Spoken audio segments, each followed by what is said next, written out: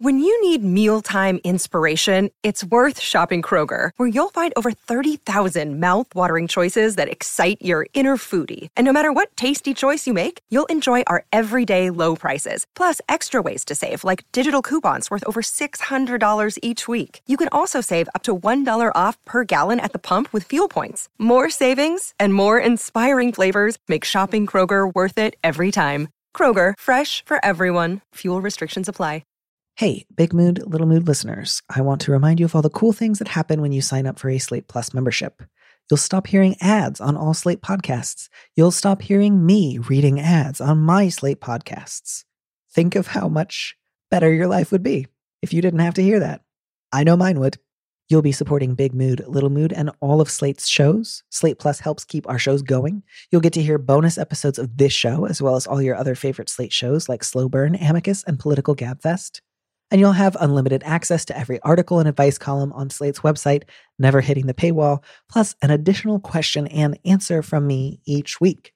Support our show and Slate's journalism and sign up for Slate Plus at slate.com/moodplus. That's slate.com/moodplus.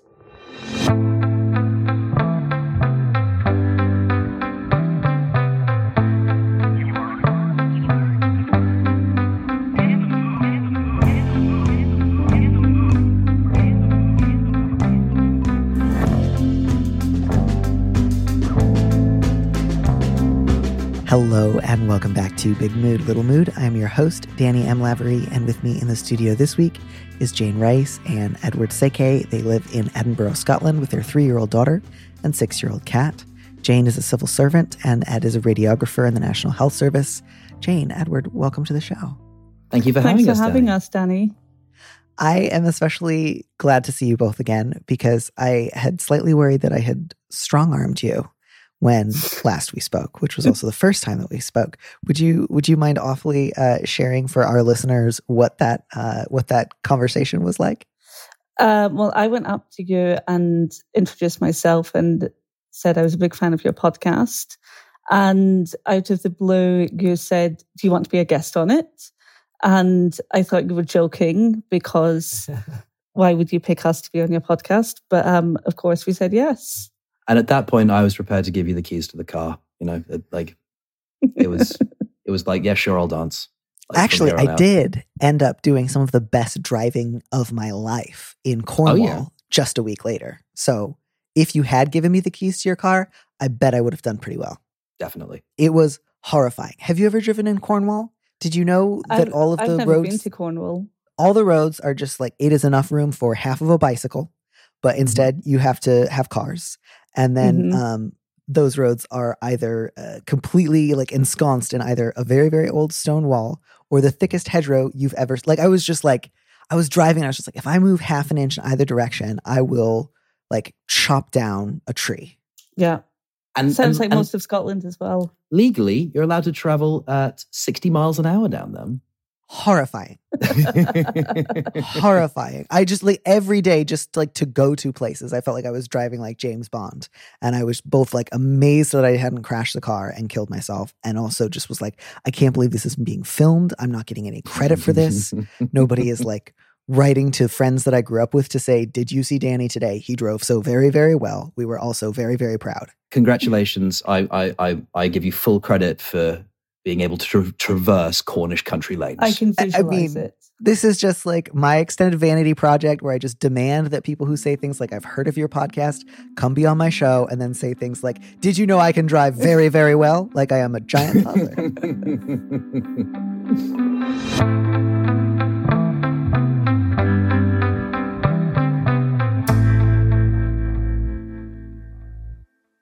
Judy was boring. Hello. Then Judy discovered ChumbaCasino.com. It's my little escape. Now Judy's the life of the party. Oh, baby, mama's bringing home the bacon. Whoa, take it easy, Judy. The Chumba life is for everybody. So go to ChumbaCasino.com and play over 100 casino-style games. Join today and play for free for your chance to redeem some serious prizes.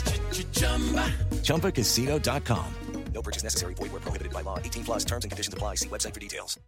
Well, I'm very excited and grateful that you are willing to come and give this a try. And I imagine that there will be a certain surreal quality to going from listening to the show to trying to give people, your best answers for how they ought to conduct their lives. So I'm really, really excited and grateful that you would be willing to give it a shot. And I'm hoping that you will read our first letter and we can try to figure out how we can be useful to them. Jane, would you be so good? Yeah, of course. Subject, want to be truthful. I'm a young adult that's had trouble with procrastination, lying, and depression. I'm not sure why I try to hold back the truth on things sometimes. And recently, a minor problem I lied about to my parents has become an avalanche. My parents are loving, supportive people, but at times I feel like I can't talk to them about my insecurities and issues, and I don't know why. This recent lie has hurt them. They said I should have involved them so they could have helped me months ago. The thing is, as soon as I get up to say anything, a lie automatically comes out. For a bit more context, my mum used to have some anger issues that I ended up inheriting, but I don't want to blame her for that. My dad always sides with my mum and tries his best to listen to what I say. However, I feel it doesn't matter what I say because he will always support her. Neither of them know I had brief suicidal imaginations last year. Very brief and won't happen again. And I still feel scared by those old thoughts. How can I talk to my parents about why I don't know why I lie? I am a Catholic and I don't want them to say I am depressed because I lack faith. So this was a letter that obviously was like just really moving, sad to get to read. I think my primary reaction was just one of deep tenderness for this letter writer. Did you, my sense of this letter writer is that this person is like a young adult, probably under 18, definitely still living at home with their parents. Was that the reading that you got here? No, I actually thought they were sort of early 20s, actually. Just because they say they're a young adult, I had imagined early 20s. It's unclear. I would say certainly they are not independent, and that kind of heightens the stakes, I guess, coming through from the letter writer.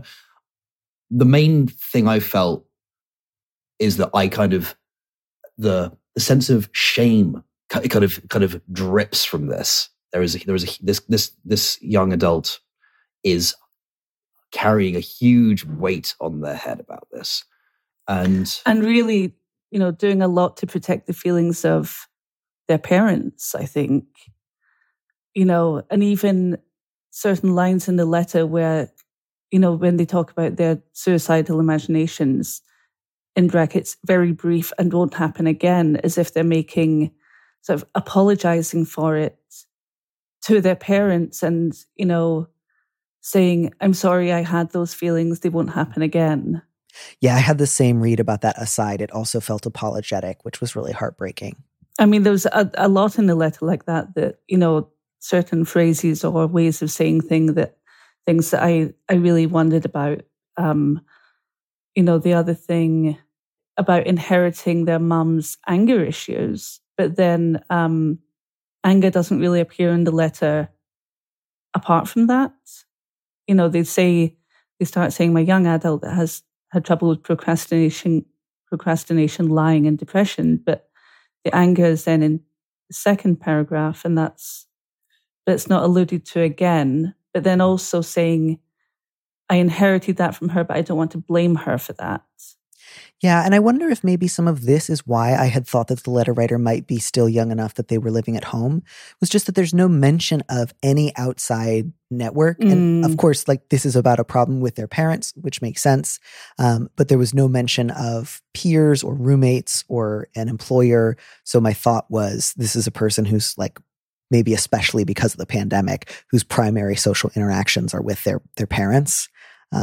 So it's a little tricky because I imagine I would have slightly different advice for a letter writer who is, say, 15 and living at home versus 19 and maybe at home but commuting to college, or 22 and living alone. So given that I don't know those details and I don't think I can try to guess accurately here, I won't try to get too bogged down in that particular question. But what are sort of your first thoughts about what might be useful to somebody in such a situation? Is there something you want to encourage this letter writer to do or to think about or to say? Where would you want to start with this? I think, I can identify a clear, if not problem, then kind of behavior pattern that the letter writer is having in terms of what could be described or what they are describing as compulsive lying. And I think the first thing that I would kind of seek for them or suggest that they think about is what is the motivator of that and where is that coming from? Are you lying because you're trying to protect your parents from feelings that are uncomfortable? Are you lying because you are ashamed of something? And really, is that something that you really need to be ashamed of? And I think that there's lots of different things that they're talking about that are kind of wrapped up in one another. It's quite a knotty problem that the letter writer is talking about. But what their problem is that they kind of seem to be lying instinctively and reflexively. And I have a great deal of empathy and compassion for that sort of position. But you don't have to think that you're necessarily a bad person. I think that this person's got all this lying, like the idea that I am lying, therefore I am bad or wrong, and that's what I'm feeling. And that needs to be unpicked. The context in which you unpick that is complicated depending on the letter writer's age, but that's the main kernel that I kind of saw from this. I think that's very much where I went with this one as well, without wanting to pick apart this letter and say, you must feel either neutral or good about this. You probably have to lie. Your parents are bad people who deserve whatever they get. I do want to point out some fairly clear lines that stood out to me. Letter writer, you say, and also letter writer, I'd be curious to know, and maybe this is just a question you can kind of ask yourself is this a problem that you primarily experience with your parents? Does this show up at school with your peers? Has this shown up with employers if you've had any yet? With colleagues if you've had any yet? Where does it show up the most in your life? Where does it show up the least in your life? Do you find that you sometimes feel like you are maybe also even lying to yourself? I mean, one of the things that I noticed here was there was a lot of I don't know why. And while I don't want to say that means you are consciously and purposely lying to yourself, letter writer, it does suggest that at least in one area of your life, you often experience a kind of curious mental blockage or blankness when you're trying to understand your own desires and motivations and hopes. And so I think what that tells me is that right now, it will be good to look at your own situation with a lot of open-mindedness, curiosity, and neutrality rather than shame. And I know that is both A, easier said than done, and B, especially if you are a self-described Catholic. Quite. Which kind of comes out of left field at the very end of the letter. One of the things that stood out as well as that, almost as a precursor to it, the line, as soon as I get up to say anything, a lie automatically comes out. I don't want to get too close textual analysis about this. This is someone's life, not a novel. But we're dealing with potentially an unreliable narrator, someone who, as you said, someone who doesn't know themselves. And I feel like the Catholic line at the very end, the lack of faith component of it, that's all of that kind of got kind of wrapped up in that. Like that was unprovoked, and that's something that the letter writer is bringing to the table. Yeah, and really the two ending lines to each of these paragraphs, one is, as soon as I get up to say anything, a lie automatically comes out, and two is, I don't want them to say I'm depressed because I lack faith. To me, there was a pretty immediate and intuitive connection there. And letter writer, I wonder if part of the reason you have found yourself in this situation is because you cannot acknowledge a fundamental truth about your family, which is that your parents may very well be loving, and they may value the idea of supportiveness. They may sometimes be supportive. They may aspire to supporting you. But in practice, they also shut you down. At least historically, it seems like your mother has often had unspecified but significant anger issues. You believe that if they thought you were depressed, they would tell you it was because you were insufficient of faith or not being a Catholic right. And that's pretty painful. And again, I really don't want to say like, it's good that you're lying. You're only doing it because your parents are actually mean, bad people and you should hate them and then you'll feel better. But it does feel like what's driving this, I don't know why I do these things. I don't know why I lie, is paired with my parents are really, really good. But then you're describing some pretty cruel things. And again, I really want to stress, I don't want to say your parents are bad all the time or they don't love you. I believe these are absolutely, possible and consistent with also loving you. But these are some pretty serious schematics. Like if you worry that your parents would say you're depressed because you lack faith, like that would be a terrible thing to say to someone who's depressed. That would be actively unhelpful, stigmatizing, dismissive, bad. It would be a bad thing to say. Yes. Having a lot of anger issues, that's not good either.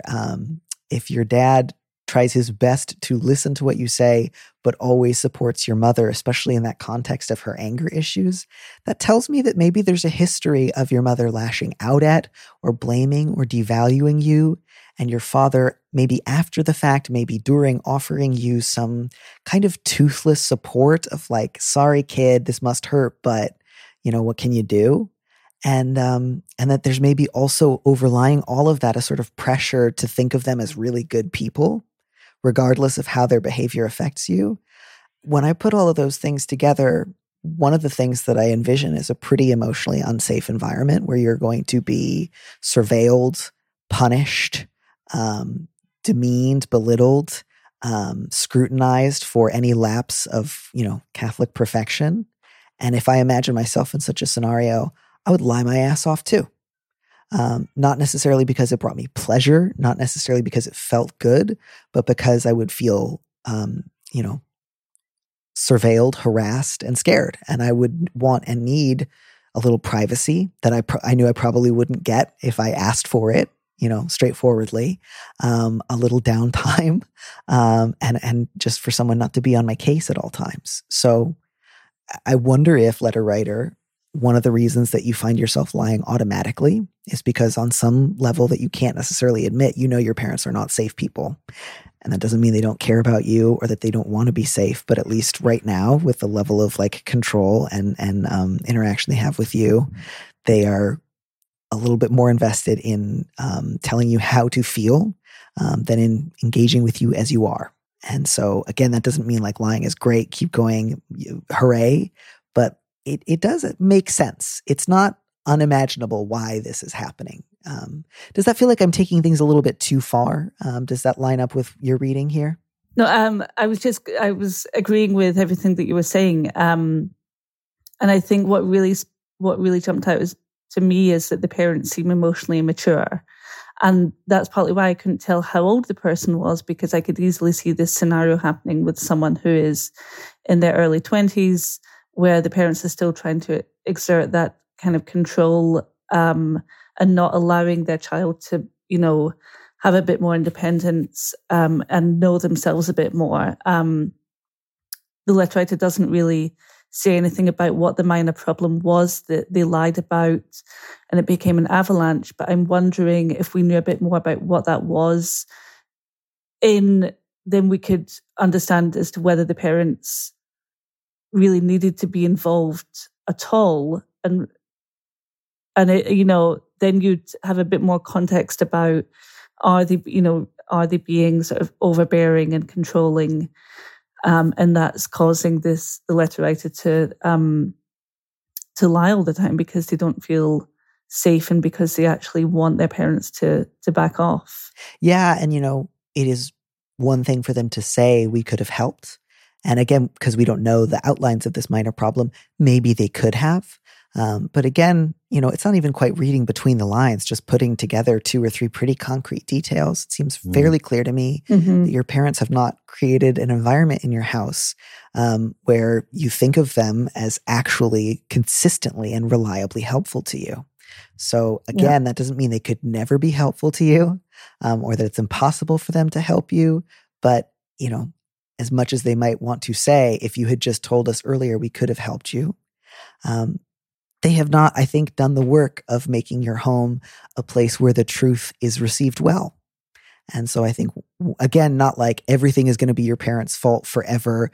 You'll never, as you continue to grow and develop, be responsible for your own actions or need to, move away from habits or patterns that they taught you. But given that it does sound like if you're not living with them right now, you're at least in incredibly close contact. I really do think this letter writer is still living at home. I would say my advice to you would be focusing first on finding outside sources of support and open, honest conversation. This is like a normal developmental thing as well. Like, it is normal for young adults to turn more and more to peers and people their own age or closer to their own age than to go to their parents for everything. So that is itself like a normal developmental phase. And whether that be your own therapist, whether that be friends or acquaintances, whether that be people from school or from work, support groups, etc. Take your pick, take all your pick. But I would suggest starting there rather than immediately trying to work on this with your parents, like on a dime. Yeah, I was also going to agree. I think if the person had another adult in their life that they felt comfortable talking to, a teacher or an aunt or uncle that they felt safe around, or I don't know, a friend with the family that they felt safe speaking to, that might be useful. Also, a therapist. Given that it was a minor problem, I agree that, friends can, might have had a similar experience that they can talk to that about, but definitely seeking out some kind of external support from the family and knowing that it's okay and that, part of becoming independent is sort of being a bit more self-sufficient in managing your own problems. And, your parents don't have to, it's not their duty to sort out everything in your life. Mm-hmm. Yeah. And it'll be one thing to kind of go from dawning realization of, okay, I think part of this pattern comes from some things that my parents do that are wrong or that I would like them to someday change. There can be a long road between realizing that for the first time and having the kind of conversation where you come to them not as just their child, but as like a young adult and say like, I'm ready for our relationship to start changing from parent and child to something else. And I hope you will listen to some like loving but critical feedback that I have for you. That's a big step, and not everyone takes that right away beautifully at 20 or 21. So I would say, if you hear any of this letter writer and some of it rings true, you don't have to immediately go to them and say, we need to hash this out right now. You can think like, what kind of time or distance would I want to have between us before I started to bring this up? What would be my goals in starting such a conversation? That's not an immediate short-term project. I would say for you, the immediate short-term thing that I would really encourage you to find is a safe place that you can discuss suicidal feelings in. And I want you to do that at your own pace and with a clear eye towards like your own well-being. I'll take you at your word when you say that this was brief and this was a year ago. One good thing about that is that does mean you can preface, especially if you do try to find like a counselor, you can say like, I don't have any current plans to hurt myself. I am currently safe. I want to talk about previous brief bouts that I've had with like passive suicidal ideation, but I can lead by saying like, I am well. There is no crisis at hand. You do not need to worry that I am in immediate danger, because that, just removes the worry of like, are they going to report me if I share something? But I really do think that is something where seeking outlets beyond your parents is going to be the move, because that stuff is heavy enough for any relationship. If somebody has previously displayed that they're not great at hearing your feelings on a smaller scale, that's usually a sign that they probably won't be great at handling something as serious as suicidal ideation. So I would just really encourage you to find other outlets for that one. And then beyond that, spend some time investigating this phenomenon. Think about, historically when I have lied, has that protected me from something, a certain kind of intimacy or surveillance that I'm afraid of? What are some of my other options I might pursue in the future? Are there other ways to say, I don't actually want to discuss this with you right now, but thank you for asking, and I appreciate that I believe they will listen to and respect? And if not, how could I maybe go about figuring out ways to insist upon that as I continue to get older? I think in the sort of time frame that we have, that's all I have here. Obviously, I wish I could talk about this for another hour. Are there any like final parting thoughts you want to leave with this letter writer? I think the sense of isolation that the letter writer is conveying is very prominent. The idea that they are sitting with these intrusive, dark thoughts and not having any outlet that they can feel safe in unloading them is a terrible situation to be in.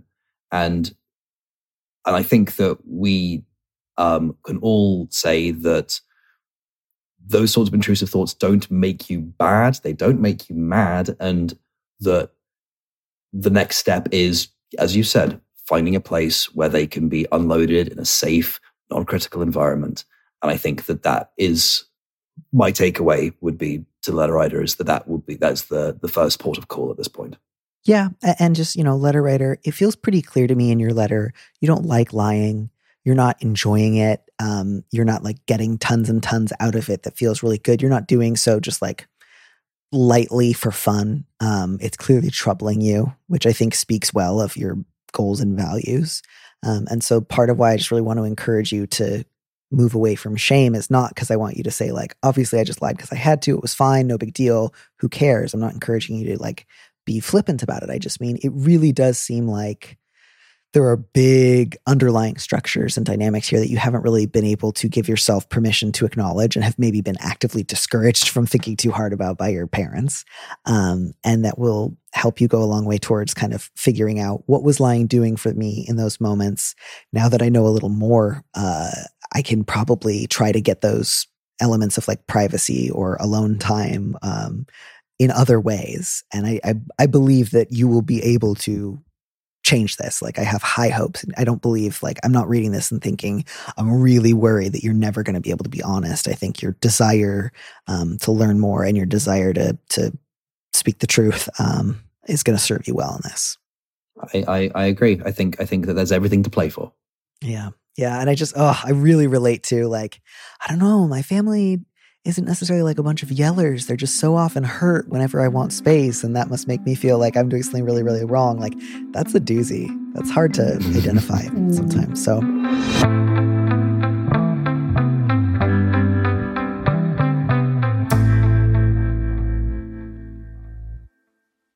we'll move on to our next letter, which is in some ways, fortunately, just like a little more like checklisty, just kind of like, how do I fix this one issue? Also, thank you for putting your cat briefly on the screen. She put herself. We had no choice. All right. The subject of this next letter is Arthur, damn it. Longtime fan, first time writer. I'm 35. I came out publicly as a trans man last week after a year of using he, him pronouns privately at home, therapy, support groups, doctor visits, the whole 9 yards. And it went pretty well. However, I work in a customer service role, and for the past 15 years, I've answered the phone with the peppy, "Hello, Buckingham Library, Annette speaking. How may I help you?" Now I'm Arthur, but the old greeting is apparently carved into my brain because it pops out automatically whenever I answer the phone. This is a real headache. Any advice for how I can better execute this change in my customer service persona?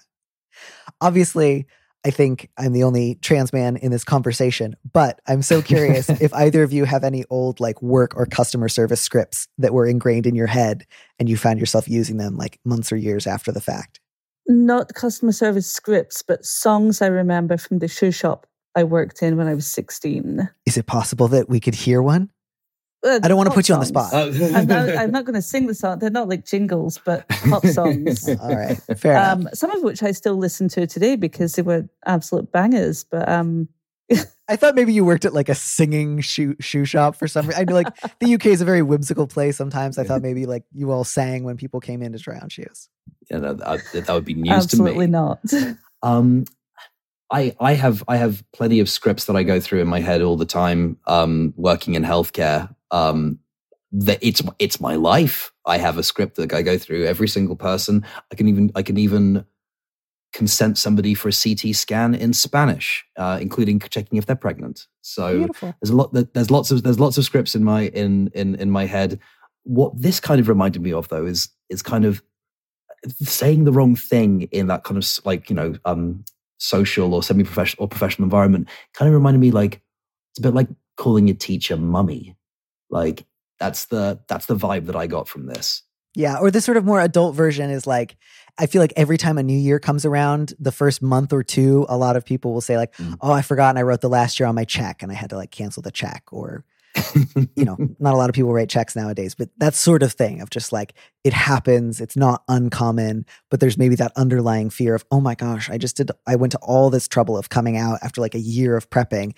And now I'm the one using my old name. I'm like setting a bad example. And like, aren't people going to think that that's an excuse to like, maybe also use my old name with me? But I'd also say it's only been a week. I mean, that's a week of being out publicly and telling people what your new name is. And if he had only used it in private at home, I'm sure he wasn't referring to himself as Arthur all the time. So it probably is the first time that he's been using it to refer to himself. So I think he should be a bit easier on himself. Yeah, I think he nailed it in his own letter, which was just like, well, I've been doing this for 15 years. And, it's been longer than that since I was first like trained on phone etiquette as a child. Like when I was growing up in the 90s, people still had house phones. And so when you were relatively little, your parents would teach you how to answer the phone on behalf of the family.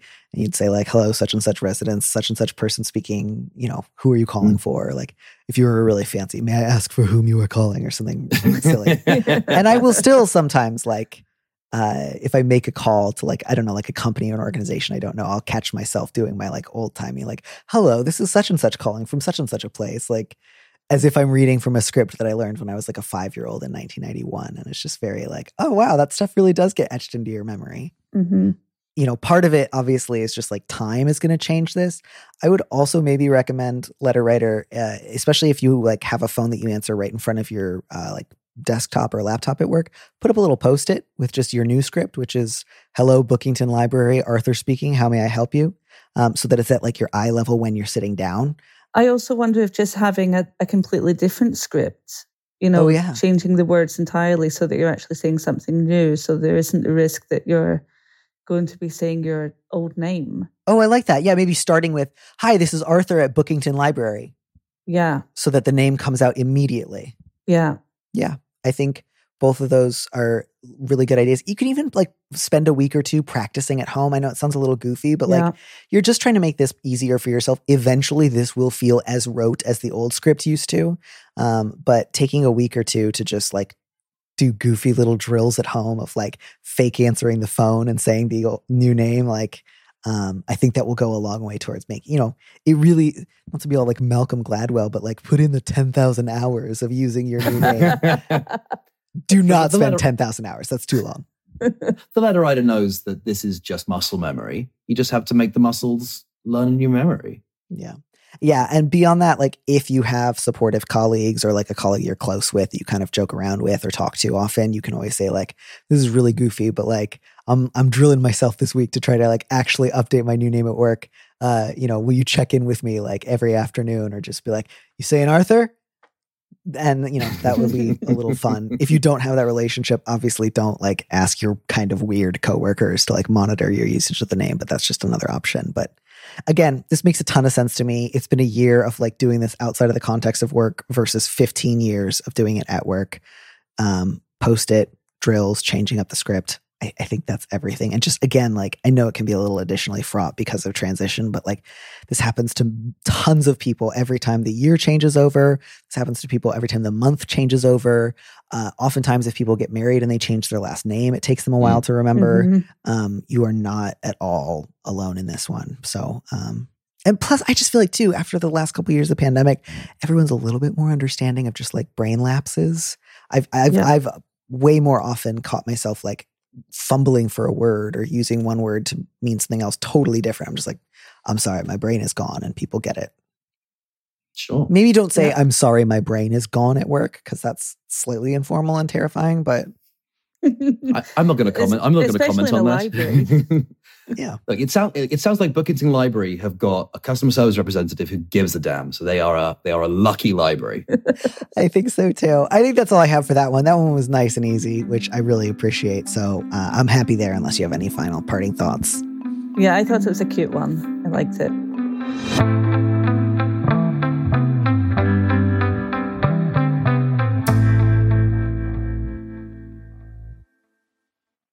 we doing? How are you feeling? This is your first time giving advice in podcast form? I think you're doing great. How do you feel? I feel comfortable. I feel like we were well prepped and led to here with you, and it feels almost natural, but we are learning from the master here. I won't dignify that with a response. How have the two of you been since last I saw you, which was also, in fairness, the first time I saw you, because I was just in Edinburgh for the week. So what was that? That was beginning of April, I think. Mm-hmm. Not much. Hey, like you've been practicing for the half marathon. Yeah.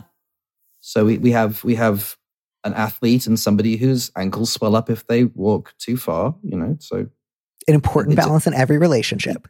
Absolutely. We have been arranging lots of holidays because, we are getting to a point where the world is behaving a little bit more normal. So, it's nice to have things to look forward to. We're trying to keep a 3-year-old girl alive. She is our daughter. It's not in the other situation. And a lot of trying to get through these troubled times without losing our minds.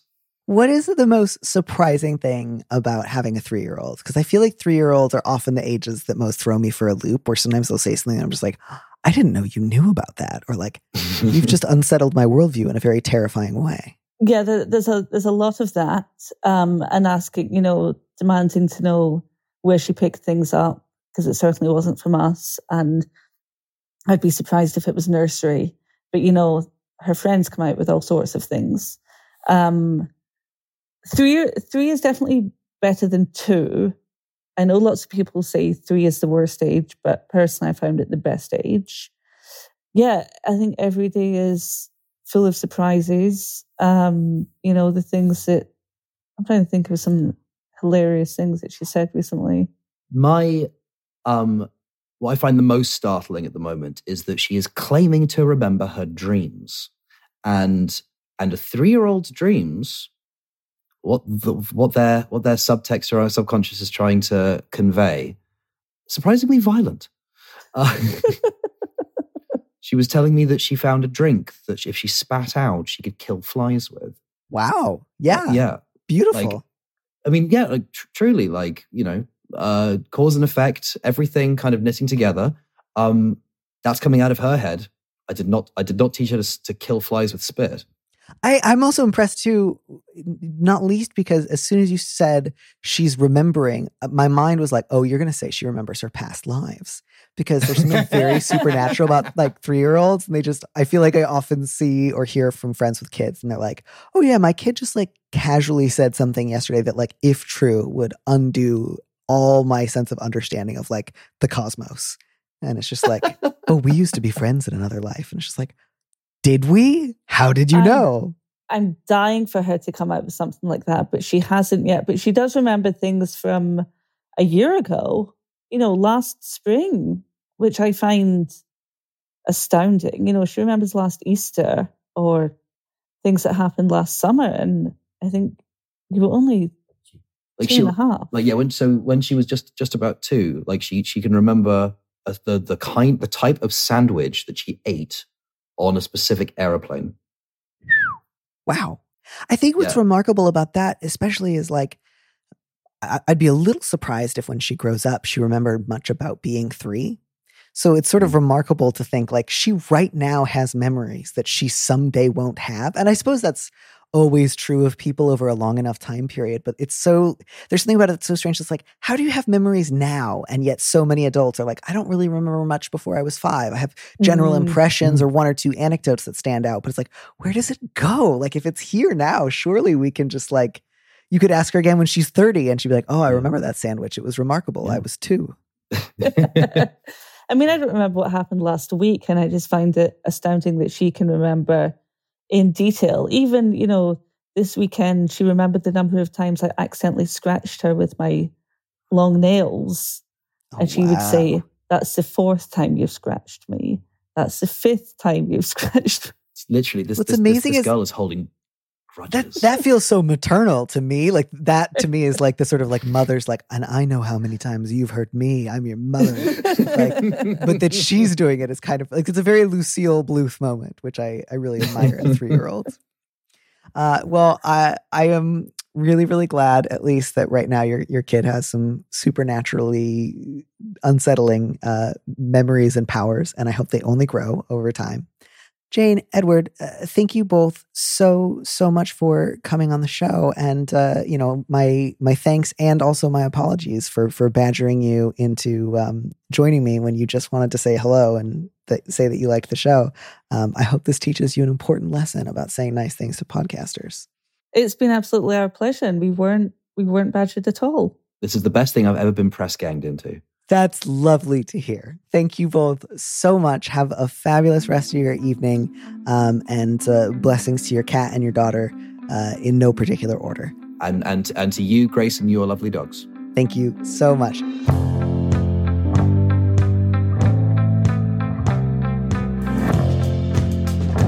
Thank you for joining us on Big Mood, Little Mood with me, Danny Lavery. Our producer is Phil Circus, who also composed our theme music.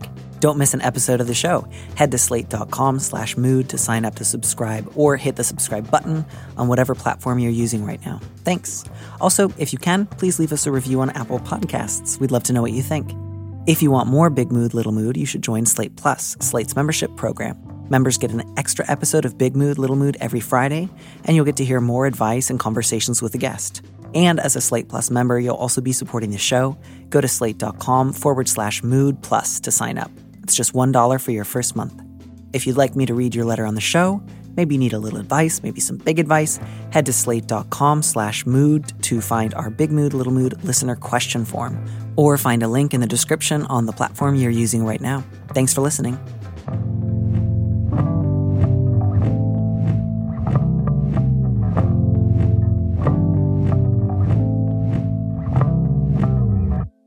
And here's a preview of our Slate Plus episode coming this Friday. I wonder, letter writer, if you have never thought of yourself as a pursuing person, and you've never thought about what it might feel like to be turned down for sex. If this is your first time coming up against it, maybe it's challenging certain ideas you had about your worth or value to your partners. And you don't have to use the phrase female socialization to explain that.